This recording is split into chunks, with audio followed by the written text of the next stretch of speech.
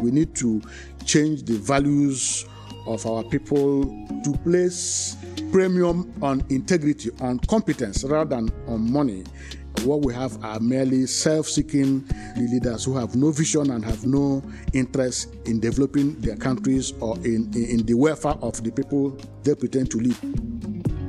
You are listening to Think African, a seasonal podcast engaging African thinkers and doers on what it means to think African. I'm your host, J.D. Ramalapa.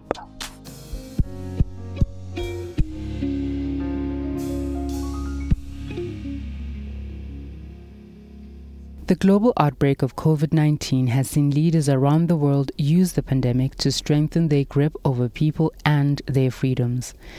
In some cases, citizens who resisted the restrictions have been met by deadly force. The violence became so endemic, the United Nations warned governments not to use toxic lockdown measures to squash dissent, control the population, or perpetuate their time in power. Here's the Secretary General of the United Nations, Antonio Guterres. The COVID-19 pandemic is causing untold human suffering and economic devastation around the world.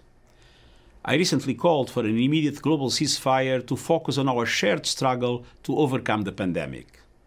I appealed for an end to violence everywhere now. But violence is not confined to the battlefield.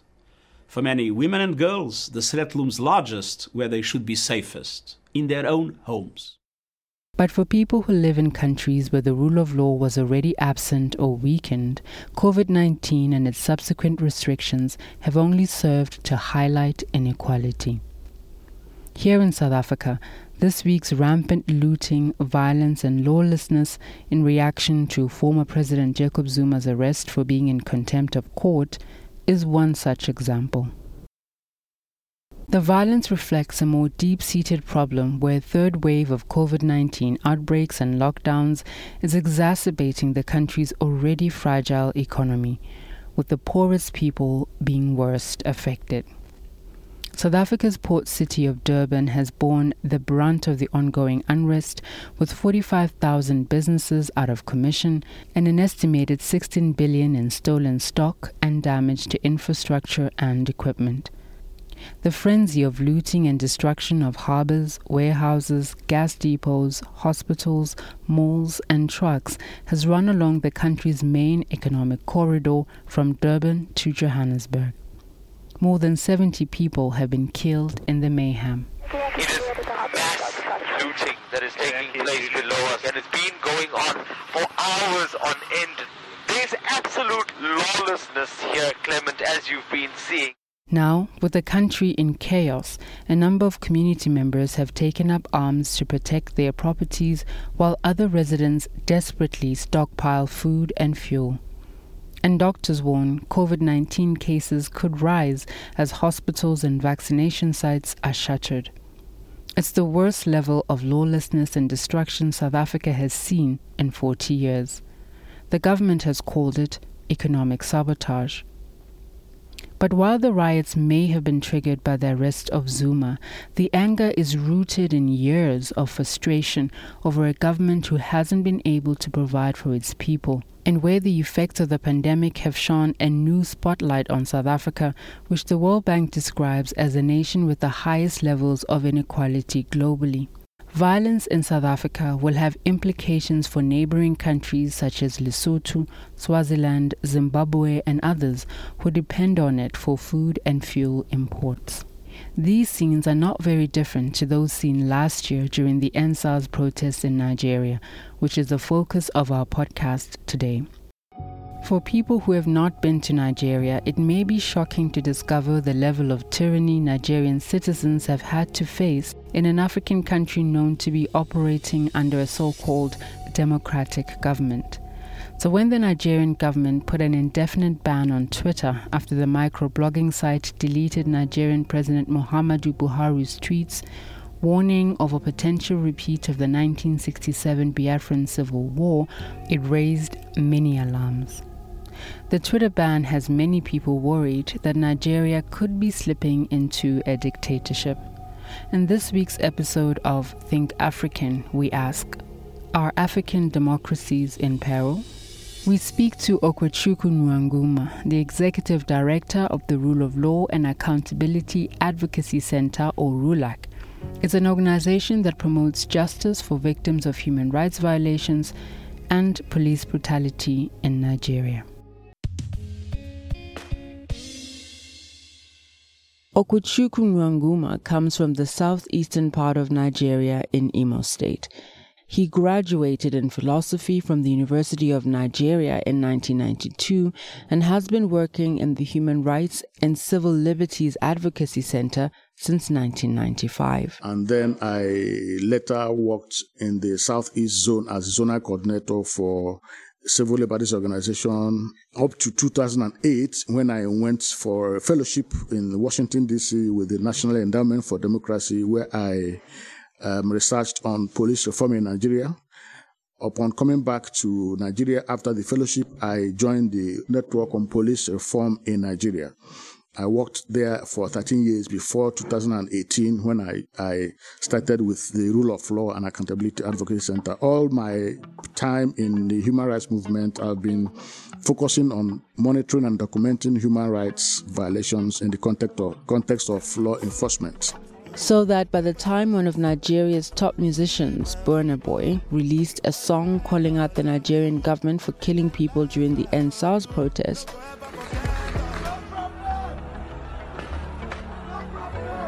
everyone sit down. Okechukwu Nwanguma has spent his entire adult life lobbying for long overdue police reforms in the country.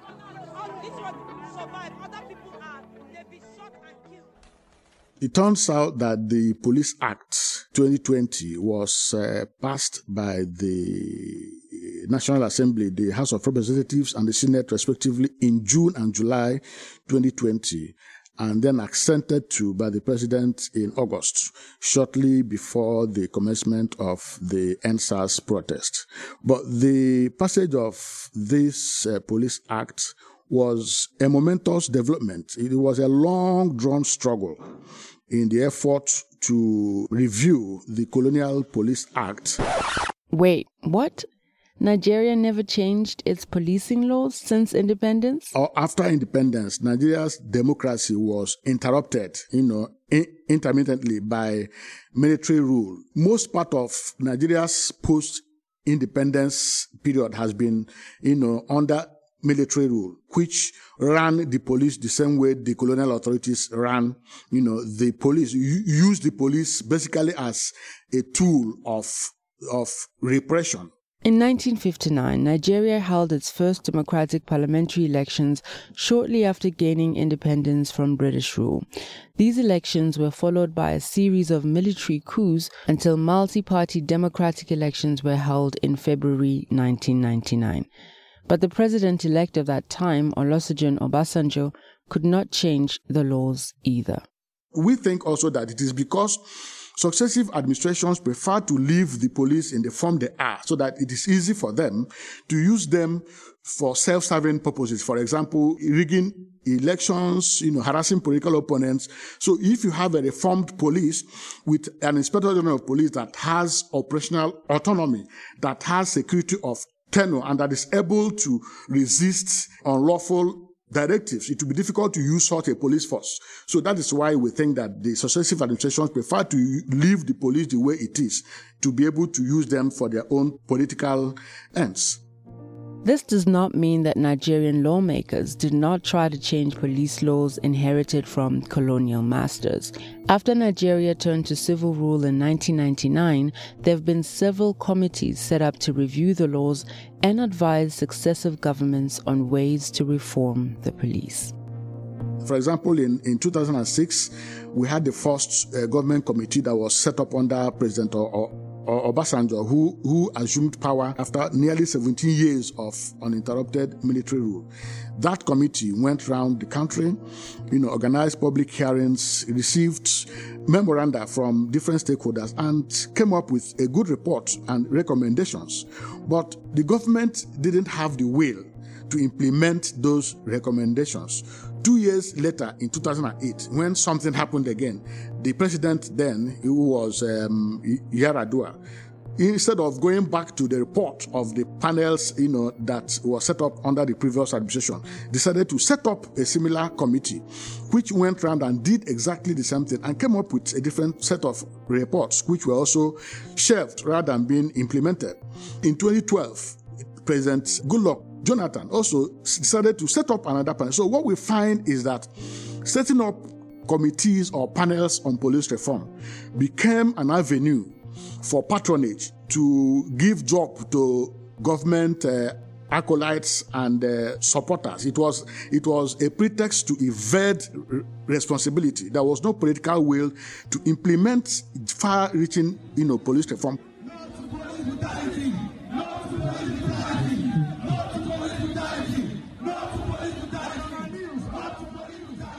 This pattern of broken promises persisted even during the EndSARS protests, which were sparked by widespread police brutality, killings, extortions, and all manner of criminal acts.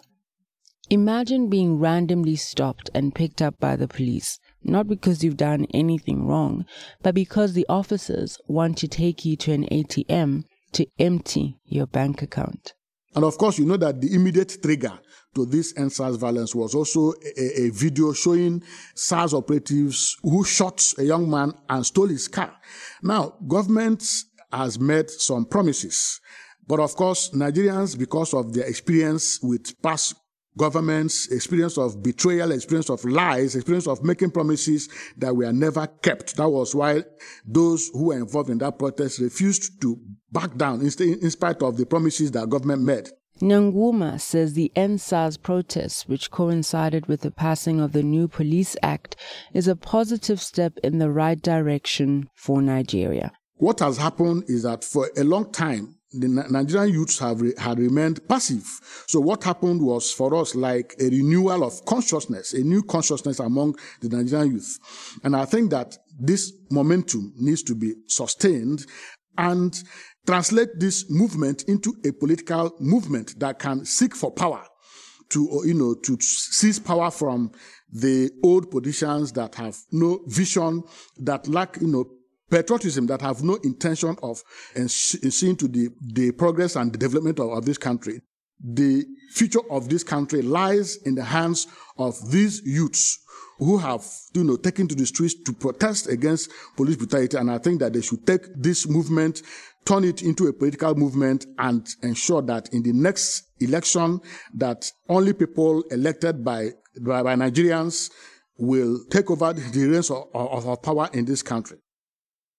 Even though the new bill tries to protect the public from lawless police officers, the fact that the president is still the only person who can appoint the chief of police remains a challenge for police reform in the country. The law could not address one fundamental area, which has to do with the appointment of the Inspector General of Police, which is very important if we want to depoliticize the police. The situation is still such that the president can appoint and can fire the Inspector General of Police, which for us was one of the areas that we wanted to change, but we couldn't go that far because if we had insisted, the law would not have, passed. Nyanguma is not new to protests, having started his activism as a member of the Association for Nigerian Students who organize protests against oppression by university authorities. He also campaigned regularly against the apartheid regime in South Africa. Even then, their stand was met with police brutality. Because of this, Nyanguma understands that change will not happen overnight. Police brutality is a tool by which the ruling powers, try to suppress opposition. It's not something that will end in a short time, but it's a process. what you see in Nigeria is that there is a recycling of the same old people in the political space.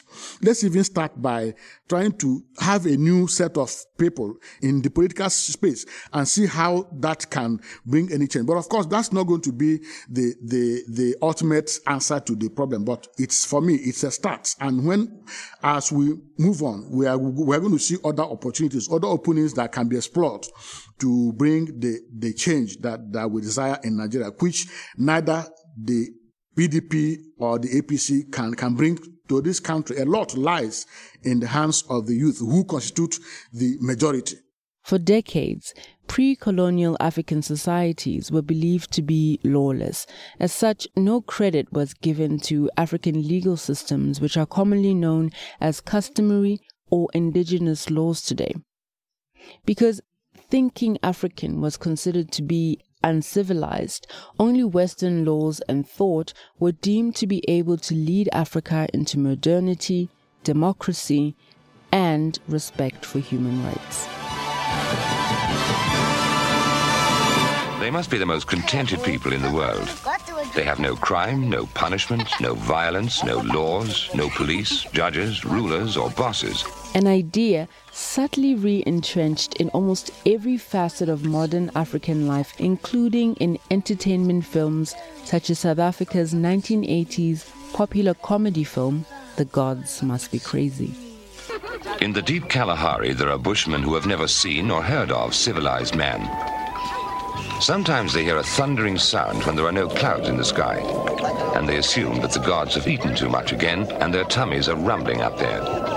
Sometimes they can even see the evidence of the gods' flatulence. However, disregarding pre-colonial African knowledge systems has come at a huge cost to the African population. In Nigeria, for example, and in most other traditional African societies, I know about the 8 grades, the different types of groups were involved in policing, and these were devoid of the usual violence and brutality that we see in modern policing. So it means that Africa, contrary to what some imperialists want to portray, was not just without any ideas about governance, about how to govern themselves, or how to develop. So it means that we need to also think back to those traditional African ways of doing things. Of course, modern democracy is not completely alien to the traditional African democracy. So I think that while we continue to follow the modern ways of doing things, we should also try to look back. For instance, in looking for ways to address the problem of police brutality, I think we need to also look back and see what can we take from the traditional ways of policing, which for me was basically community involvement. Community was involved in policing themselves. The police was not alienated as it is in modern police system. As police brutality intensified under COVID-19 restrictions throughout the world, so did calls for more women to take up leadership positions. Can women leaders limit state-sponsored violence? In other words, are African countries, or Nigeria in particular, ready for a government based on feminist ideologies?